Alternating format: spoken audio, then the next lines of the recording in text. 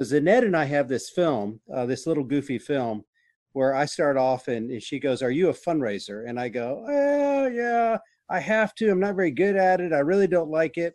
And then she goes, "Can I share some things with you?" Okay. And then she shares her principles. And at the end, again, it's a goofy thing.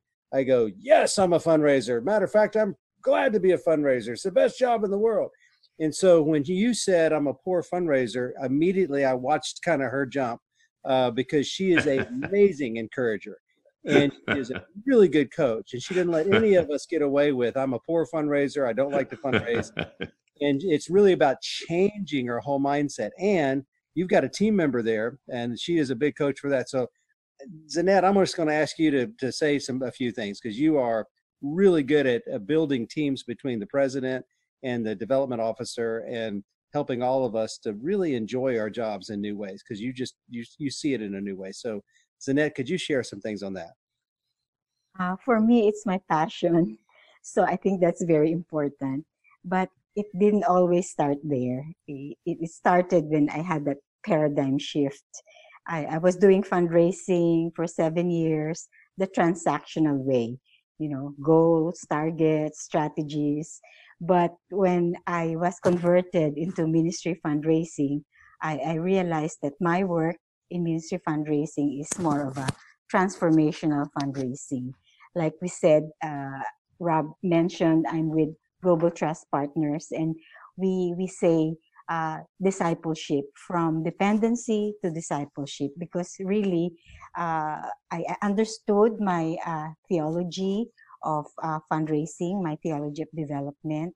I shared earlier that it starts with God being the owner and the provider, and that really lifted a lot of burden on my shoulder, knowing that it's God who is my chief fundraiser.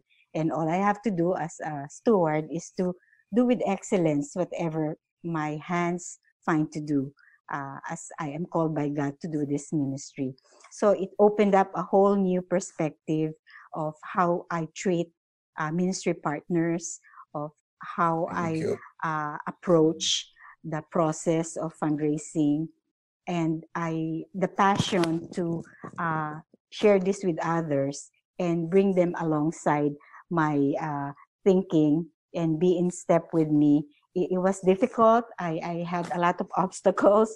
In the beginning, I felt I was pulling everybody, but again, it takes patience because the work of transformation takes patience. That I have to be tenacious as well. I was there, I persevered. So there might be times that you will be discouraged, but you have to keep on. If that is what the Lord has called you to do, then He will see you through. So we got to get everybody on in step with us. Some are ahead of us, some are behind us, and we need to find the grace that everybody is not in the same step of journey as you are. And I think that's very important.